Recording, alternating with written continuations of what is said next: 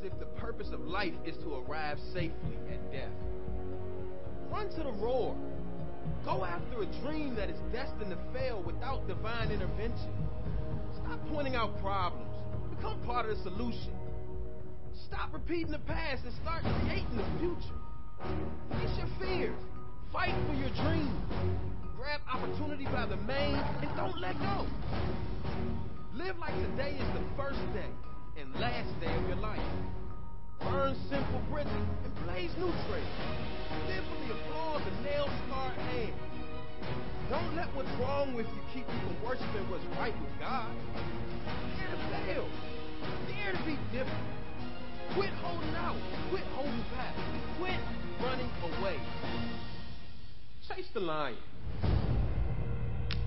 Amen. Amen. Yes, you can applaud God. All right, so would you take your Bibles out? We're going to look into 2 Samuel chapter 23. We are ending this, praise God, because I have exciting, hopefully pray with me that I have an exciting message for Palm Sunday and Easter, but I pray that today you would receive the Word. Now, as you often see me do this, would you either take your Bible out, take your Palm device, your phone, and make sure it's on airplane mode. Come on now. And then take that up. If you got your Bible app, that's awesome. If you have your Bible, take your Bible. If you don't have a Bible, there's Bibles in the pew. If you're going to be obstinate, then just take your hands, okay? And just open them up, all right? Just do this. Let's pray. Father, in Jesus' name, we have our hands open.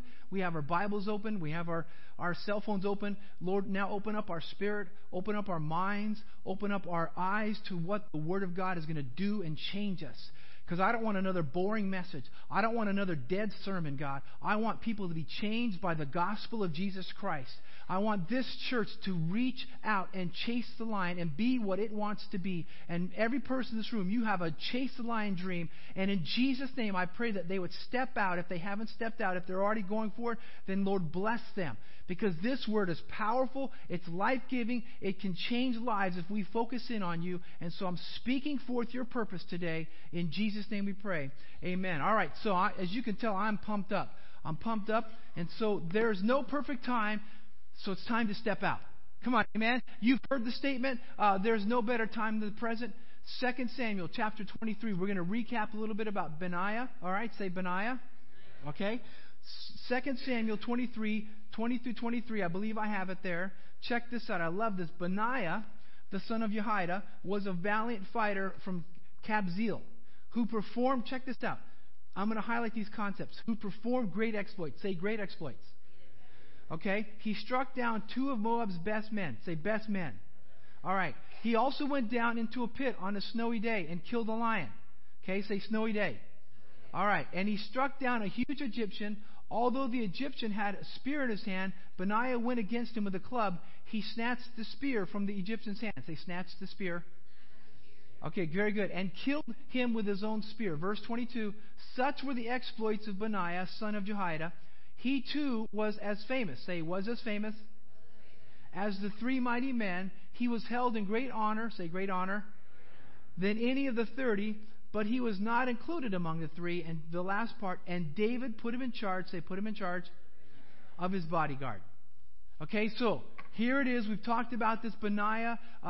Mark Batterson wrote this book, Chase the Lion. The first book was the In a Pit on a Snowy Day with a Lion. It's an awesome event. It wasn't just a story. I know sometimes we say story, and when you think of story, you think of Star Wars. You think of Harry Potter. You think of, those are stories. They're made up. When I say story, I'm talking about an account that actually happened. Okay? The Bible is not a book of stories that people made up, unless it's a parable. They are actual accounts of people that did things for God or did not do things for God. And so I'm finishing up. If you've not read the book, please get a copy, read it. I haven't done everything verbatim from this, but I've been using this just as our template because I believe that the church in America is living below its spiritual means. Come on. God is a big God. He can do anything. He's waiting on you. He's waiting on me to step out and chase the lion, the dream that is bigger. And I love the title, and I love at the bottom of this, it says, Chase the Lion. If your dream doesn't scare you, it's too small. You see, for too long, the church has lived a too small dream. I've lived a too small dream. Okay? And so here it is. Benaiah is a servant of God. he's going to step out now. I believe that this was probably one of his mindsets is there's no better time than the present. Okay? You've heard it. Imagine Benaiah now. Okay? Check this out. Do you remember I talked about this a few weeks ago, the message, living life in a cave. I stepped out in faith, now I'm in a cave. Remember that a few weeks ago? So David and his men, when David was called to be king, or he's anointed to be king, he was working for King Saul. King Saul hated him, became jealous of him, began to try to kill him, chased him down. I'm just reviewing a little bit, trying to bring us up to speed now. So David went to the cave of Adullam, and hundreds of men who were either they were dispossessed, they were poor, they just were heartbroken, or they were just the outcasts of society. They went and gathered to him. In that group, there was a man named Benaiah. Okay, he wasn't a man of privilege. Okay, he was chased out of his home by Saul. He's living now with David in the cave. Remember, there was no Wi-Fi. There was no Panera Bread. There was no restrooms. There was no hot and cold water. There were lions. There were beasts. They were being chased by the armies of Israel. They were now the enemy of the state. So they're running from cave to cave, living out in the desert, in the mountain, snow, all that stuff. I would say that Benaiah probably was disadvantaged. Would you agree? Come on, I mean, has anyone been chasing you with a spear lately? Have you been living in a cave? Well, yeah, my house doesn't have good Wi-Fi. I'm in a cave, Pastor. Oh, it's terrible. Yeah, first world problems, I understand that. It can be rough sometimes, We don't understand this sometimes. Come on, amen? And so here, Benaiah and David, they're living at a disadvantage. So Benaiah had humble beginnings, and he had this chase the lion dream. He had this chase the lion purpose that God put into his heart. And history is replete of people who have taken hold of these dreams and they said, I don't care what happens. I can't control everything, but I'm going to keep running for my dream. And I want to call you, this church, these people, to live out your dream that God has given you. Your dream should not just be get up in the morning, go to work, survive traffic, come home at night, watch Netflix, have some popcorn, have some yogurt, go to bed, get up, and repeat over and over again. This is not life from God all the time. It's part of life, but it's not the life God has called you to live. Come on, amen? It's part of it. I understand that. But part of it is, in that, how can you chase the lion?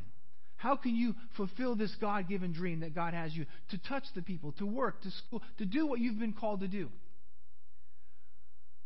History is replete with people that have risen above their circumstances. They've risked much. They've stepped out to fulfill what God has put in their heart. And so here it is. I've already read this, but look what 2 Samuel, I'm not going to read it all, but I'm just going to highlight again. 2 Samuel said Benaiah that he was, this is what was written about Benaiah. This is after his life, okay? Or towards the end of David's life. He was a valiant fighter who performed great exploits, okay? He went down into the snowy pit and killed a lion. That's awesome. He did, and with a spear. He struck down a huge Egyptian. And in Chronicles, it says the Egyptian was 7'2", and it says that he went in with a club and he took the spear from the Egyptian and killed him with it. He too was famous. He was held in great honor, and then finally David put him in charge. Now, I pray that I can live a life that maybe even just reaches half of this. That can you imagine if what will be said about me or you when we pass in the eternity? He watched TV, he went to work, and he cheered for the Broncos. Really? I mean, except for the Broncos thing. You want that, okay? But you don't want, they went to work, or they went to school, they paid their bills, and they went to heaven. If that's your life dream, then that's not a life dream from God. Come on, amen? I'm called to get on your nerves. I'm called to encourage you to live what God has called you to live out. And I want to challenge you today. I want to call you to action today. I want to call you to move out. You see, God has given you, and I always say this a lot, He's given you a divine dream. And He's waiting on you to step out. He's waiting on you to step out. The dream requires that we step out, that we expect Him. As Pastor Billy said, they're in over their heads. God likes that. When we have to say, okay, God, I need you to intervene because I don't know what they're doing. Olivia and I'm going to just give this to you. We were on staff at a pretty large church. We had 4 Sunday services. Isn't that exciting? And you struggle with getting to one. And we had 4 services. And yes, we were tired Sunday nights. We were like, oh, we're tired. We're wiped out. But this is awesome. The youth ministry was booming. I was the senior executive pastor. The church was booming. It was exploding. And things were going good. And God says, all right, Stan, time to resign here and move on. We're like, okay, resign here. Where? Don't worry about that. You just resign here. And when you resign, when you step out in faith, I will tell you what to do. So guess what? This is the youth group's booming. The ministries that I'm overseeing is booming. The church is booming. And I was like, okay, Olivia and I prayed about it. We went to Utah. We were on vacation. We were out in the desert. Maybe the sun burned us. I don't know. But the desert reminded us, okay, so we come home. I tell the pastor, listen, there's nothing wrong. And we had a great relationship. We still do today. I said, there's nothing wrong. We love this. We love this church. But God is telling us to leave the church. The pastor's like, what? You're crazy. What are you going to do? Is it someone offer you a better job? I'll pay more. No. We're just leaving. Well, what do you do? Are you going to? I said, we don't know. God just told us to resign and step out in faith. I don't know what we're going to do, but God's going to tell us. So we resigned. We step out in faith. We stopped getting paychecks from the church. We stopped having health insurance from the church. They never gave us retirement anyway, so we didn't have to worry about that, okay? So we stepped out, and then what are you going to do? It's like, well, we're going to find jobs. Olivia already had a part-time job. I started asking around. Someone gave me a job. And a month later, we're like, God, what do you want us to do? We're praying. And the Lord then said, basically, I'm going to shorten the story. It's time for you now to plant a church in Salt Lake City, Utah. Okay, Lord, that's great. I don't have money. I don't have people. I don't know how to do it. I don't have the training. And he said, that's exactly what I need from you, so that it'll be me and not you. So we stepped out. We moved ourselves. We sold our little tiny 890 square foot townhome with no garage, okay? We sold that. Olivia and I, with no kids at the time, we were grateful for our beautiful kids because they're the byproduct of Utah and, of course, us. And so we left. We had to pay for our move. We drove a Ryder truck from Colorado Springs, Colorado, to Salt Lake City, Utah, and we drove it there. We had to find an apartment. No one paid for our apartment. We had to get there. We had to go and start planning. I was going door to door, knocking on doors. Why? Because God called us. It was over our heads. When we left there, in 2-year time, the church became 150 people. It was what we call the General Council Church. Of course, we left the church, sadly, and of course the church folded into 2 different churches after we left after 7 years. But we obeyed God. We stepped out in faith, and that was one of the greatest things that we ever did. And of course, the next greatest thing was coming here. And we love this church. But here's what I'm saying is, if we always live for the guarantee, you're going to miss out on what God's called you to do. Faith is dangerous. And we're so safe. We've been bought into this nanny state concept from the government. And we want God to bless us. Oh, God, bless me, bless me. And blessings come sometimes from hard work. Blessings come from stepping out. So Benaiah and his men with him, with David, they stepped out. Benaiah stepped out. He jumped into a pit, okay, on a snowy day against a lion. All right? He steps out. So here's what I'm asking you. What do you need to do to fulfill your chase the lion dream? What do you need to do? Are you ready? Are you ready? Here we go. I know I've talked fast. I know I'm hyper. And I only had 3 cups of coffee this morning. Wow. I need to cut back on some of that sometimes. Here we go. 1 Corinthians 4:20. For the kingdom of God is not a matter of talk, but of power. For the kingdom of God is not a matter of talk, but of power. James 2:14, what good is it, my brothers, if a man claims to have faith but has no deeds? In other words, if there's no action, is what he's saying. Can such faith save him? James 2:26, as the body without the spirit is dead, so faith without deeds is dead. In other words, if you can claim to be a Christian all you want, you can claim you can have a dream all you want, but if you're not stepping out, there's no action, then it's not there. All right? Here we go. Let's talk about the theory of compensation. Theory of compensation. You're like, yeah, Pastor, I like that theory. I need to be compensated at work. I need to get paid better. Well, this is not that, all right? This is something a little bit different, all right? Now, let me read this to you again. 1 Samuel 22, 1 and 2. You good? Okay, I'm going to slow down a little bit. I have a little time. For a second. If I just start speeding up, I'm sorry. Verse 1. David left Gath and escaped to the cave of Adullam. When his brothers and his father's household heard about it, they went down to him there. All those, check this out, here's what I want to read. All those who were in distress or in debt or discontented gathered around him, and he became their leader. About 400 men were with him, and in that was Benaiah. Okay? So letter A, discoveries from disadvantages. There are discoveries from disadvantages. How many of you know or like Mozart or Beethoven? How many of you know who Mozart or Beethoven is? How many of you know what music is? I've met 3 people, maybe 4 people in my life that don't like music. Crazy, right? Dun dun dun dun, dun dun dun dun. Who was that? Dun dun dun dun, da da da da da dun, da dun da dun da da da da da. Who was that?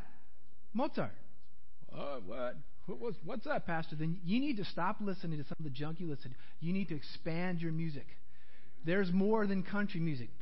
Praise God, there's more than country music. There's more than rap music, really. There's classical, there's rock, there's ballad. I mean, there's lots of music. And I'm challenging you. Listen to some Mozart. Listen to Beethoven, okay? But did you know this? Okay, check this out. So you understand who they are, right? You all right? Did you know that both Beethoven and Mozart had degenerative traces in their ears? In other words, they had hearing loss. What? What'd you say? I didn't hear you, Pastor, because you're ignoring me now. And did you know that, and most of you know, that Beethoven composed music even while he was deaf? Well, that's easy. Okay, if it's easy, then try it. Let me know how that goes for you. Do you get what I'm saying? Mozart and Beethoven, these were great musicians. Their music still gets played today. And around the 20th century, this man named Alfred Adler proposed the counterintuitive theory of compensation. Okay, now you're losing me, Pastor, because you're smart. You'll get this. Adler believed, I'm going to read it to you, that perceived disadvantages prove to be well-disguised advantages that force us to develop attitudes and abilities that would have otherwise gone undiscovered. Okay, in other words, let me break it down. It's only when we compensate, this is the compensation, for our disadvantages do we discover our greatest gifts. When we compensate for our disadvantages, then sometimes we discover our greatest gifts. Mozart. Everyone says, well, Mozart was born a prodigy. And possibly, but his dad trained him. He had hearing loss. Beethoven, same thing. They had early training. They practiced all the time. It was a lot of practice. But they overcompensated the theory of compensation. Because of their disadvantage of hearing, they said, we've got to, and it became this wonderful gift that the whole world now benefits. Right? Dun-dun, dun-dun, dun-dun, dun-dun. That's what, Mozart has many pieces, right? Beethoven had many pieces. And it doesn't seem that here in Benaiah that he was born in a privileged family. I know this is the hot thing right now. Oh, white privilege, I'm going to tell you, if you live in this country, whether you're from this country, you are privileged. You are privileged. There are people dying to get to this country to take your bills, to argue and struggle about your struggles, to complain about your job. Come on, to complain about our politics. Lord have mercy on us, right? There are people trying to get here in droves because they see that this country is blessed. That's another topic. If you want to talk to me about white advantage, black advantage, Hispanic advantage, if you're a child of God, you have an advantage. Okay? But He's waiting for you to tap into Him. Come on, amen? So Benaiah did not come from a privileged family. He had to fight. He had to work from a position of disadvantage, and it worked out great for him. And I want to challenge you. Sometimes you and I were waiting on God to hand us everything. And He's saying, I'm not going to give it to you until you actually step out. And you actually have to put some sweat equity in it. You're not earning your salvation. That's a different thing. We're not talking about that because you're saved by grace, not by works. Just say that. We're not saved by works. We're saved by grace. Okay, I have to clear that up for you theologians out there. Pastor Stan's talking that we're working for salvation. No, you don't work for salvation. You gain it by accepting Jesus Christ. However, you have to live by faith. Come on, amen. It's a different concept. we can learn that success is not achieved in spite of disadvantages. It's achieved because of them. Mozart, Beethoven, because of their degenerative hearing loss, they had to work harder, and it does a great gift. Maybe some of you say, you know what, I wasn't born with this. I wasn't born that way. I lived here. I did that. I don't have those skills. But maybe because you work harder now, it's going to be a blessing. And you're going to discover your true gifts. Come on, amen? All right, are you doing good? Check this out. Destiny isn't revealed on sunny days. Letter B. Destiny is not revealed on sunny days. We want that. We want to be like, it's in the park, it's 75 degrees, there's a nice breeze, you got a nice glass of iced tea or whatever you're drinking, coconut milk, or I don't know what you drink, I don't know, goat's milk, I don't know what you're drinking, okay? You're listening to Beethoven, Mozart, I don't know who you're listening to, maybe you're listening to, I don't know what you're listening to. And all of a sudden you're just sitting there, you got your Bible open, and you got, oh Lord, speak to me, the birds, like, oh, this is great. Your kids aren't fighting, or maybe you're not fighting, or you're single and like, I don't care if I get married or not. I just love Jesus. And all of a sudden the Lord says, hey, you, here's the vision. Oh. Because it's a perfect day. Thus saith the Lord. Oh, okay, Lord. Write this down now. Step 1. Step 2. Oh, this is great, Lord. It doesn't work that way.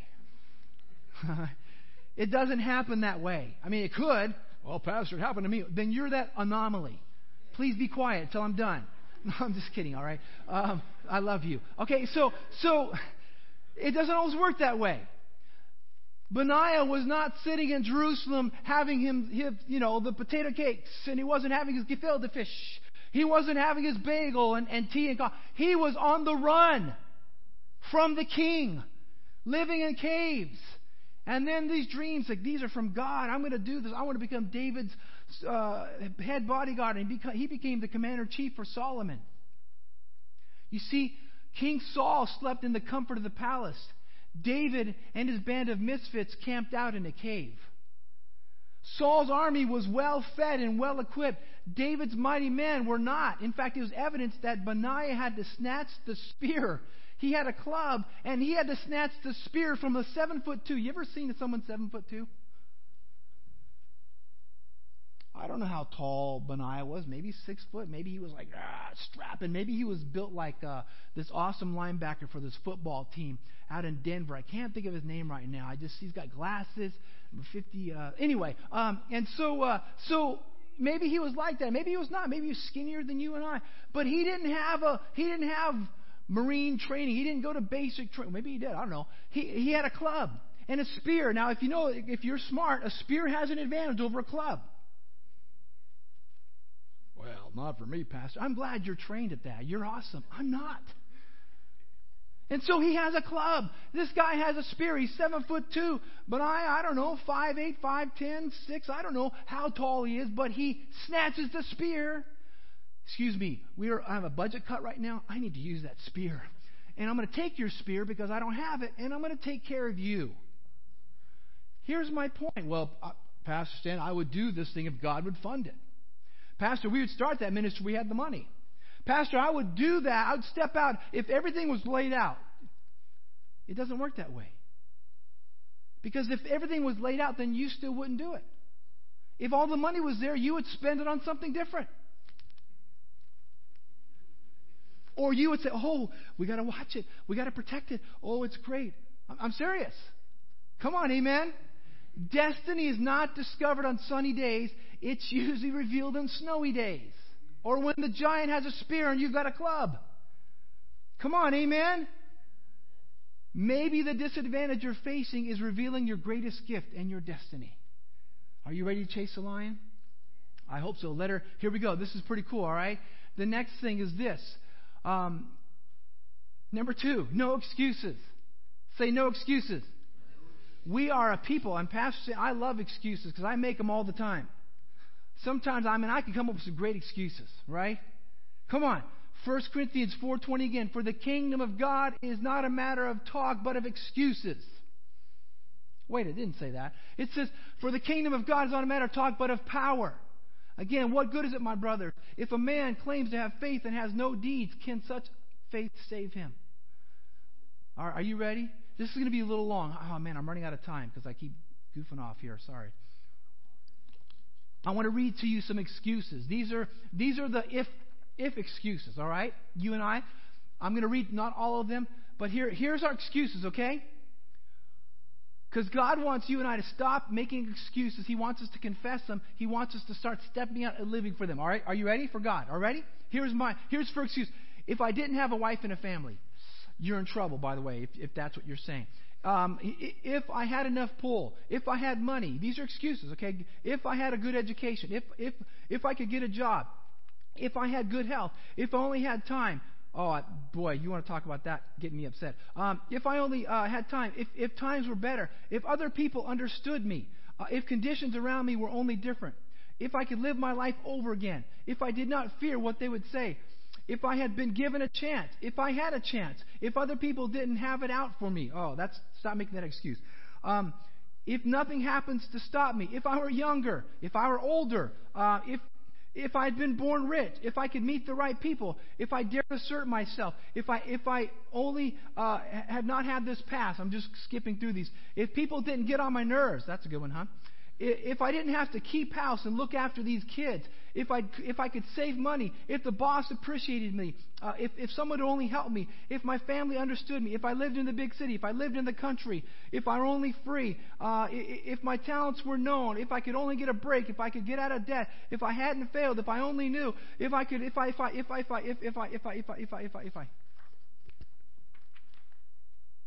excuses. And one day, you and I are going to stand before God. And I mean, and this is where I get cranky, is I'm running out of time. I'm 52 years old. I know I'm young to a lot of you. I'm a young, hyper kid still. But God has called me to help you and I to stop making excuses and start making things happen in God's power. He's waiting for us to stop making excuses. For every excuse, there's an answer. For every excuse, there's an opportunity.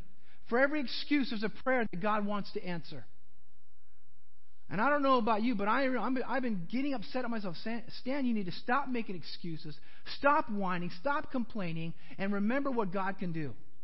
And start living like Benaiah. Start chasing the dream. I'm going to move this because I know you'll trip on it. You'll look for the excuses. Oh, that's a new excuse I haven't used yet. I'm going to use that one. By the way, if you want that list, $10,000 in cash, I will give you that list. I'm just kidding. So Benaiah, listen, Benaiah could have made any of those excuses. But his dream was greater than his excuses. His dream was greater than his disadvantage. How about you? How about you? It's time for us to chase the dream and stop making excuses. You see, he had on the snowy day, I'm going to go back to A. I kind of skipped over this. Letter A, no excuse, letter A. It was the worst possible day. It was a snowy day. Now, again, most of you know it doesn't snow a whole lot in the Mideast. It does, but not always. Okay? And so it was the worst day for him to go in a snowy pit. It was the worst day. He probably had sandals. He didn't have the Patagonia boots that you guys have. He didn't have the North Face jacket, right? He didn't have the Columbia gloves. Okay? He didn't have the Under Armour cleats. The Lion had built-in Under Armour battle cleats. You'll get that in a few moments. Okay? Built in. It was the worst possible place, in a pit. The worst possible conditions. Benaiah maybe was 200 pounds strapping muscle compared to a 500-pound man-eating lion in a pit. You remember, don't try to mess with an animal backed in a corner or in a pit. What does Benaiah do? That's not a good day. I'm going to wait for better conditions. The sun needs to be out. I didn't have my Under Armour cleats on. He's got his on. I'm going to wait. He jumped in the pit and he kills the lion. Maybe with a spear that he took from the Egyptian. I don't know. Stop making excuses. All right, I'll move on. So the art of the start. Let's move on. Number 3, the art of the start. You cannot finish, say I cannot finish what I do not start. Now, in America, and we have 2 problems. We either start things and we never finish. Let me help you, okay? Stop that! Unless it's a bad habit, then stop that. Yes, if you start a bad habit, then stop that, okay? But don't keep starting things and then never finish. Finish stuff. Finish stuff, okay? Come on, you can do this. Finish. So check this out. I'm looking forward to this book. Maybe I'll find time to read it. But in February 2001, this man named Than Bennett felt called to write a book. And this is out of Mark Batterson's book, okay? He kept making excuses. I don't think I have that kind of time. I love that. That's the excuse we all use. The book is outside the scope of my profession. These are the only years my wife and I have without children, because it does change. Amen. But on April 19th, 2015, Than Bennett heard a message from his pastor entitled The Art of the Start. His pastor is Mark Batterson. And he was moved to start writing. Okay, so this is April 19th, 2015. His book releases this week. Do I have it right there? You've already had me. This book started with a dream that God spoke to him in 2001. What's the year now? How many years is that? 16 years. So his dream is being released this week. Okay? How do you start your dream? Give yourself a start date. Start today. Start tomorrow. Write it down on a piece. Write it down where you will see it. So your mind's, I'm going to start this today. Tomorrow, I'm going to start that. Don't start tomorrow, because you know what happens with tomorrow, right?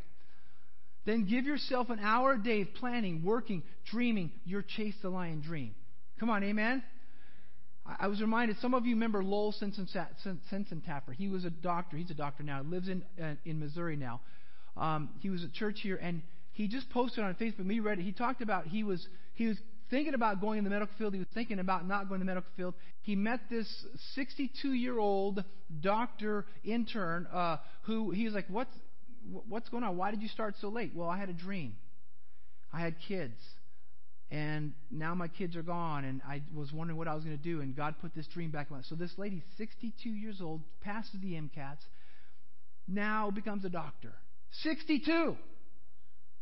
She fulfilled her dream. She put a start date. Again, I'm going to start. So please, find a time. You cannot finish what you don't start, but you have to find a time. Letter B, I want to talk about this for a minute. Too many distractions. Too many distractions. Are you doing good? I'm almost done. I really am. How many of you feel that you're the master of multitasking? You can multitask. You're the master of it. Can I just tell you, can I just be nice to you? You're not getting a lot done. Think about this. Think about, and I've used this example, think about, have you ever seen at the circus where the guy starts a plate spinning on a pole, right? He starts another one. He starts another. So he's got like 8 or 10 projects. He's multitasking. Look at him go, right? So he spins this plate, that one at the end. So he's got to run down here. He's got to spin that plate. He's got to spin that plate. What is he doing? Oh, I'm getting stuff done. I'm busy. Look at me. I'm busy. I'm busy. I'm busy. I'm busy. Where's he going? Nowhere fast. What, Pastor? Did you know that multitasking over a long time limits production or finishing task? In fact, sadly, this young man was multitasking on the road in Texas this week. He was texting, crashed in a church bus, killed 13 people. You can't multitask and be effective. You see, we're led to believe by our society, the more we're doing, the busier we are, the more important we are. God's not going to hold you that task. He's going to say, did you finish what I asked? But I was busy. Well, look at all the plates I was spinning, God. I didn't ask you to spin plates. I asked you to do this task. This one task, or these 2 tasks. Now, I know, ladies, you can multitask. I've seen it done. My mom. Do you remember when the phones had the long cords and they were on the wall? Remember those? My mom, she was awesome. She's on the phone talking to her friends. Mom, I got to cut my... She's talking to her friend, put the Band-Aid out. She's cooking dinner, the dogs are wild. Goes out, takes care of the dogs on the phone. So that moms can do that, all right? That's just a mom thing. Men, don't try this at home, all right? Don't try driving either. Okay, ladies, so I'm going to give that to you. You can multitask a little bit, but you still can't focus on one thing completely. And studies have proven, because I want to prove this to you, because I have the notes up there. So, Pastor, you're making this up. You make up half these illustrations. You make up this data. Well, maybe I do. Maybe I don't. Maybe I read, which I do, by the way. But it says that the studies are now stating that workers that multitask are less productive than those that focus on one or two projects. Come on, amen? And it's actually destroying people's brains because studies show that students and young adults, and anyone actually, but this is their king on this, that they're more stressed out, they're getting less sleep, and they're not retaining as much because they have too much stimuli because they're trying to multitask. Look up the book, The One Thing, The Surprisingly Simple Truth Behind Extraordinary Results, done by Gary Keller and Jay Papasan. I love that, Papasan. Anyway, that has another connotation. Anyway, so they were said there's research, and there's another book called Essentialism, and it talks about when you focus in on a few things, you're more productive, and life is actually better. Less stress. There's joy in life, okay? So too many distractions can keep you from fulfilling God's dream. Amen? What do you do? What do you need to do to start? Well, ask yourself, what's God calling me to do? What's this dream? Maybe it's a better health plan. Maybe it's, in fact, it is definitely a spiritual growth plan. Every one of you should have a new spiritual growth plan every year. Maybe it's going through financial peace. Maybe it's starting a company. I don't know. Maybe it's writing a book. But whatever it is, you cannot finish it if you don't start it. And you can't finish it if you're trying to do 15 projects at one time. Focus in. I challenge you. Focus in on a few projects at one time. And I'm not going to give it to you, but in a minute, I want to give you another tool for those that want it at the end. Let's talk about 80%. Say 80%. You doing good? I really am. I'm getting down to being done. Almost. 2 more hours. 80% certainty. Say 80% certainty. Okay? Too many businesses and churches want guaranteed success. And this is their percent. We will do this if we can get 80% certainty. Right? Some of you in the business world are 100%. We're not doing this till we can know. And so then they say, we need to do more research. You ever been in a meeting and you're ready to go? How many of you love that? You're in a meeting. They've had you work on this task for months. You bring it to the presentation. You got your nice PowerPoint. You got your cool handouts. And you hand it all out. And you're ready to go. Our division, we're ready to go. We can make this happen. You just tell us when. They'll get, you know what? We need more research. What? You need more research? Yeah, we need 80%, guaranteed. I'm telling you, when we do this, it's gonna be the bomb. You guys say that, right? It's gonna be awesome. But you see, we get this analysis paralysis. Say analysis paralysis. You see, too many of us want guaranteed success. And Mark Batterson, even when he's writing books, he says he gets to the place because he's a perfectionist and he's got to stop. He gets to the place where he's writing a chapter that when he thinks he's at 80%, he submits it to the editor. Because he says what happens, he'll sit on it and try to tweak it and do this, and he'll never get anything done. And companies and churches, we say, well, we're not going to do that outreach. We're not going to plant this church till I know that I have 80%. I mean, that would be great, 80%. I mean, right now, Pastor Billy and Denise, they have 0% right now. They're stepping out. God, you're going to do this. Olivia and I, when we planted our church, Salt Lake City, we had 0% success rate. Except for we had 100% in God. Because we knew God was for us. And we knew God had called us to do that. And so you've got to believe in your dream. You've got to believe in what God's called you to do. There will never be perfect conditions. Come on, amen? You've got to step out when God calls you to step out. Ecclesiastes 11:4, whoever watches the wind will not plant. Whoever looks at the clouds will not reap. You see, many businesses call for more research and test models to make sure their plan is foolproof. And then many of these organizations lose the market share, or they lose an opportunity to go ahead. You see, Benaiah didn't have 80% success. Benaiah probably had smaller odds. But he knew in God. He trusted in God. Letter B, ship it, we can update it. So Guy Kawasaki, he was part of the Apple team. In fact, he called himself, he was the chief evangelist. This is what he called him. He was the chief evangelist for Apple. Now he's the chief evangelist of a corporation called Canva. And he's a Christian, by the way. At least he claims it. That's what he said in one of the sessions I sat in at Catalyst with him. Actually, thousands of us. It wasn't like me and him, but a bunch of us, okay? But he said Apple has this concept that we will make a product and we will think that it's ready and functional and we'll ship it and then we'll send updates. Right? How does that work for them? Very well. Because you keep buying their Apple phones that they ship not ready. Come on. Why? Because they don't sit around, well, it's got to be 100%. It's going they ship their, we think it's ready to go, we're going to ship it out. Samsung kind of does the same thing because they realize if we don't catch up with Apple, we're going to be behind them. You see, we're always wanting, well, I gotta, sometimes you just got to step out and watch God do His work. And when you step out, God will send the updates. You get what I'm talking about? Now go. Benaiah, now go. Abraham, now go. David, now go. You see, in church, we're waiting for everything to be perfect before we go. And God is waiting for you to step out. He says, I'm not going to give you everything until you step out. Are you ready to achieve your dream? The answer, I hope, is yes, and you need to step out. Come on, amen? It's go time. So number 5, go time.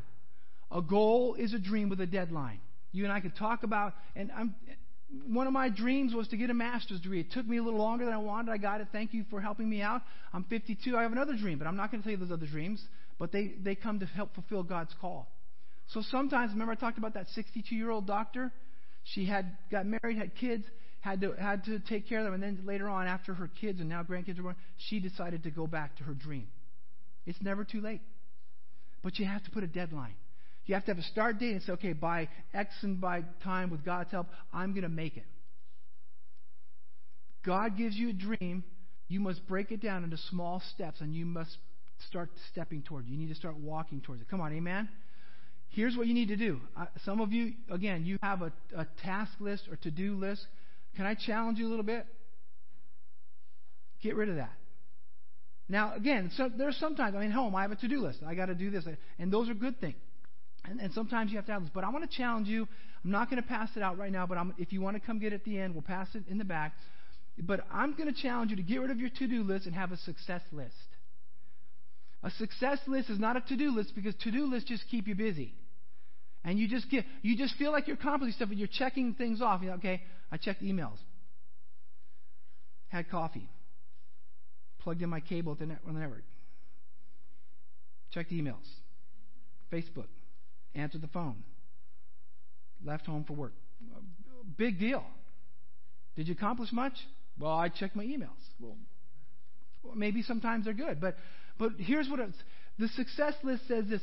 Find the few things that you're called to do or your job's calling you to do and focus on that. Now, if your job is a to-do list, then that's different. If you're called to finish to-do list, then do that. But in that, even prioritize. Put the most important things, the things that are going to make the best impact. So I'm going to give these to you in the back at the end of service, or you can come up and get them. But they're for you to take. Is get rid of your to-do list of just being busy, because busy doesn't always mean success. Come on, that's good preaching, amen? The ministry of go until no. The ministry of go until no. I got to go. Can I just have a few more minutes? Are you good? Because I told you there's no football on today. Your soccer team's going to lose if you leave early. Okay, I decree it. I'm just kidding. Hockey's not on. The NCAA finals, there's the game Monday night. Okay, go Gonzaga. Or Carolina, I don't care. I kind of care. But I don't care. You see, Paul the Apostle and Benaiah, they practiced the ministry of go until no. And what I meant is they would just go until God said no. You and I in America, we have the ministry, I'm going to sit and wait until I get to go. It's no until God says go. And God's saying, I'm tired of that. You need to go, and then I'll tell you what not to do. Now, it doesn't mean not have training. It doesn't mean have due diligence. Do the best. Have your training, but start doing something with it. How many more sermons do you need? How many more Sunday school classes do you need? How many self-help books more do you need to read? Come on, amen? It's time for you to start going. In fact, Acts 16, 6 through 10, Paul knew his divine purpose. Benaiah knew his divine purpose, and they went after it until God said no. Acts 16, 6 through 10, Paul and his companions traveled throughout the region of Phrygia and Galatia. Check this out. Here's the no now, because they're just going. They're going. God's called us to preach the gospel. God's called us to establish churches. God's called us to help people be free. That was their mission. So they're just doing it. They're going as the Spirit leads them. So they say, we will go until the Holy Spirit says no. So they're going, having been kept, check this out, having been kept by the Holy Spirit from preaching the word in the province of Asia. What? God doesn't like Asians? No, he loves Asians. You'll see in a little bit. So when they came to the border of Mysia, they tried to enter Bithynia. But the Spirit of Jesus would not allow them. So they passed by Mysia and went down to Troas. During the night, Paul had a vision of a man of a Macedonian standing and begging him, come over to Macedonia and help us. Check this out. After Paul had seen this vision, they had committee meetings. They prayed about it. They raised funds. They trained in the church for 4 years. They talked about it. They sang songs about it. No, it says, what does it say? We got up ready at once to leave for Macedonia, concluding that God had called us to preach the gospel to them. You see, the people in the church were waiting around. I'm just waiting. I'm waiting. God said, go, go, go, go. But I need more training. Pastor Stan hasn't been there to help me out. The board doesn't do things to help me out. The Sunday school class is not in the right topic now. God is saying, just go and I will tell you no. Go. Are you ready to start? You got to go. You have to go. Spend time in prayer, know your vision, and then start moving out. God will tell you no. Oh, I'm afraid of making mistakes. But you're going to sit all your life afraid of making mistakes, and you're never going to reach what God has called you to do. You've got to step out. Come on, amen? Good preaching. Here we go. I'm getting down. I really am. I'm on the last page. Number 6, opportunity cost. Do you remember, how many of you remember Blockbuster Video? Anybody remember them? You young people are like, what? Blockbuster. What's that?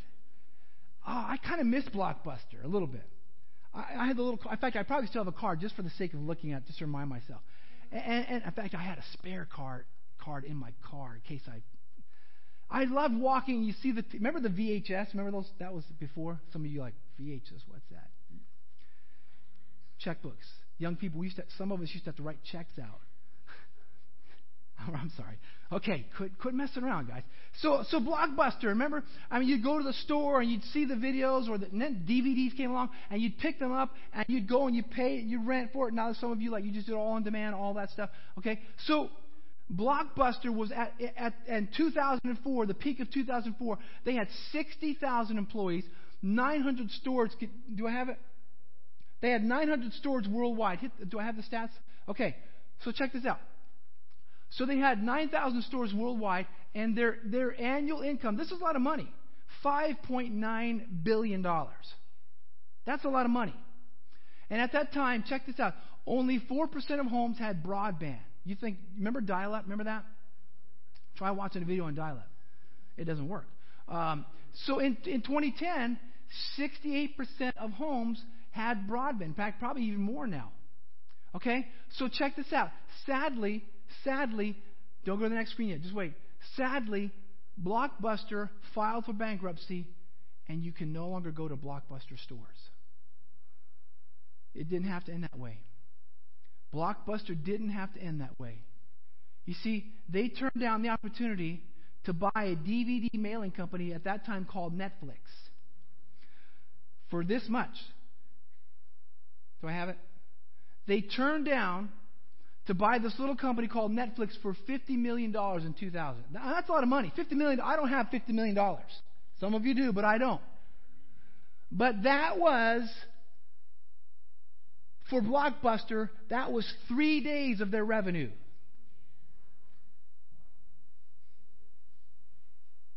Opportunity lost, opportunity cost. In business speak, this is called opportunity cost. You see, Blockbuster could have foregone 3 days of making money. I mean, $15 billion, right? $5.9 billion. That's a lot of money. That's not going to hurt you to miss 3 days. And to buy this little upstart company called Netflix. Now Netflix has it right here, has an annual income, maybe more, $32.9 billion. You see, the lion in the pit on a snowy day was an opportunity. Facing a giant Egyptian with only a club and taking his spear was an opportunity. If your dream doesn't scare you, it's too small. If there's not a few risks that you have to step out on, like Pastor Billy and Dee, he's left his job. He's done with his staff position. They're now transitioning. And you see, some of you, you're waiting around for God to provide the $10 million so you can start his dream. God is saying, why don't you step out and maybe I'll provide some of that. I'll give you the updates when you need them. I'll give you the fixes when you need them. I'll give you the resources. I can resource you with anything, but you have to step out. Here it is. Count the cost. Count the cost. You see, we have this mindset where we believe that if we just keep thinking ourselves, we'll get better. And you have to have thinking and then action.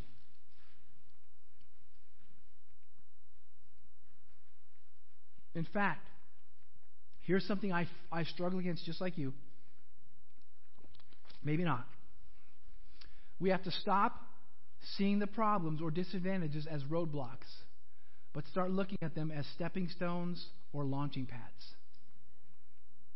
Benaiah, I'm sure when they were leaving one cave to the next in the hot sun, when they were being chased, and like, what do we eat tonight? I don't know, whatever we can find in the cave. Great, scorpions again. Sick of eating scorpions. I'm sick of eating these little goats or these little rabbit things, you know.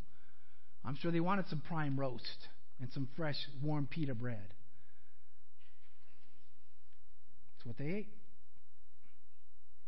He didn't look at it as a disadvantage. He looked at it as, this is preparing me for God's call in my life. You see, God wastes nothing. Stop looking at your life from a disadvantaged point of view, because you're going to be angry and bitter the rest of your life. You're going to be looking at other people and being angry and jealous, and you're going to miss out on the blessings God has called you to live. Start looking at your life saying, okay, these are preparing me for my dream, or these are part of my dream. They're not going to keep me from my dream. Would you stand with me? Check this out. You see, we really only see, worship team, come to the front, please. We really only see what we're looking for. Remember the excuses? If you're looking for excuses, you're always going to find them. Come on, amen? Come on, listen, did you hear me? If you're looking for excuses, you're always going to find them. But on the good side, on the other hand, if you look for opportunity, you're going to find them.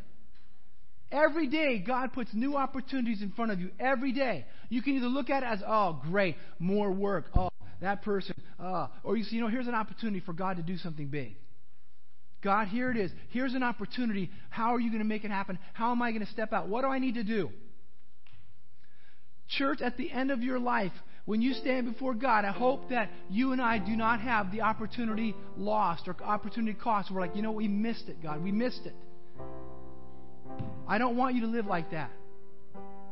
I don't want you to live safe anymore. I want you to be safe physically, but I don't want you to live this boring, dead, safe Christianity where you come, you hear good messages, you hear great worship, sometimes good messages, you have air conditioner, heater that sometimes works, and then you go home.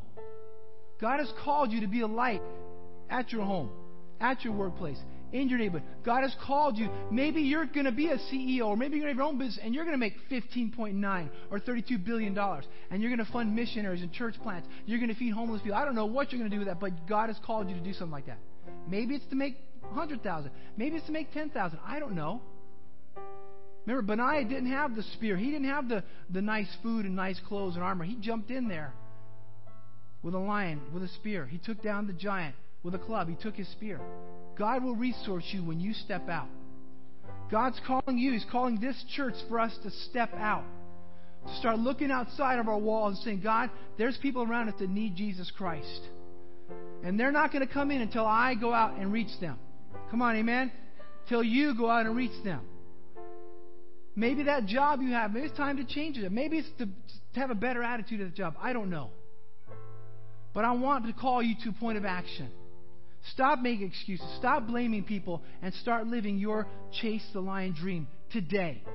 Father, in Jesus' name, I don't know what it's going to take for me. I don't know what it's going to take for these people, but I want us all to live out your God-given chase the lion dream, that it's too big for us to handle, and that will give you more glory, and you will help us to grow in it. You will be exalted, and we will enjoy it. We will be blessed by it.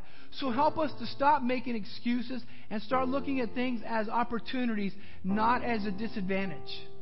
Help us to see that you are with us. If God is for us, then who can be against us?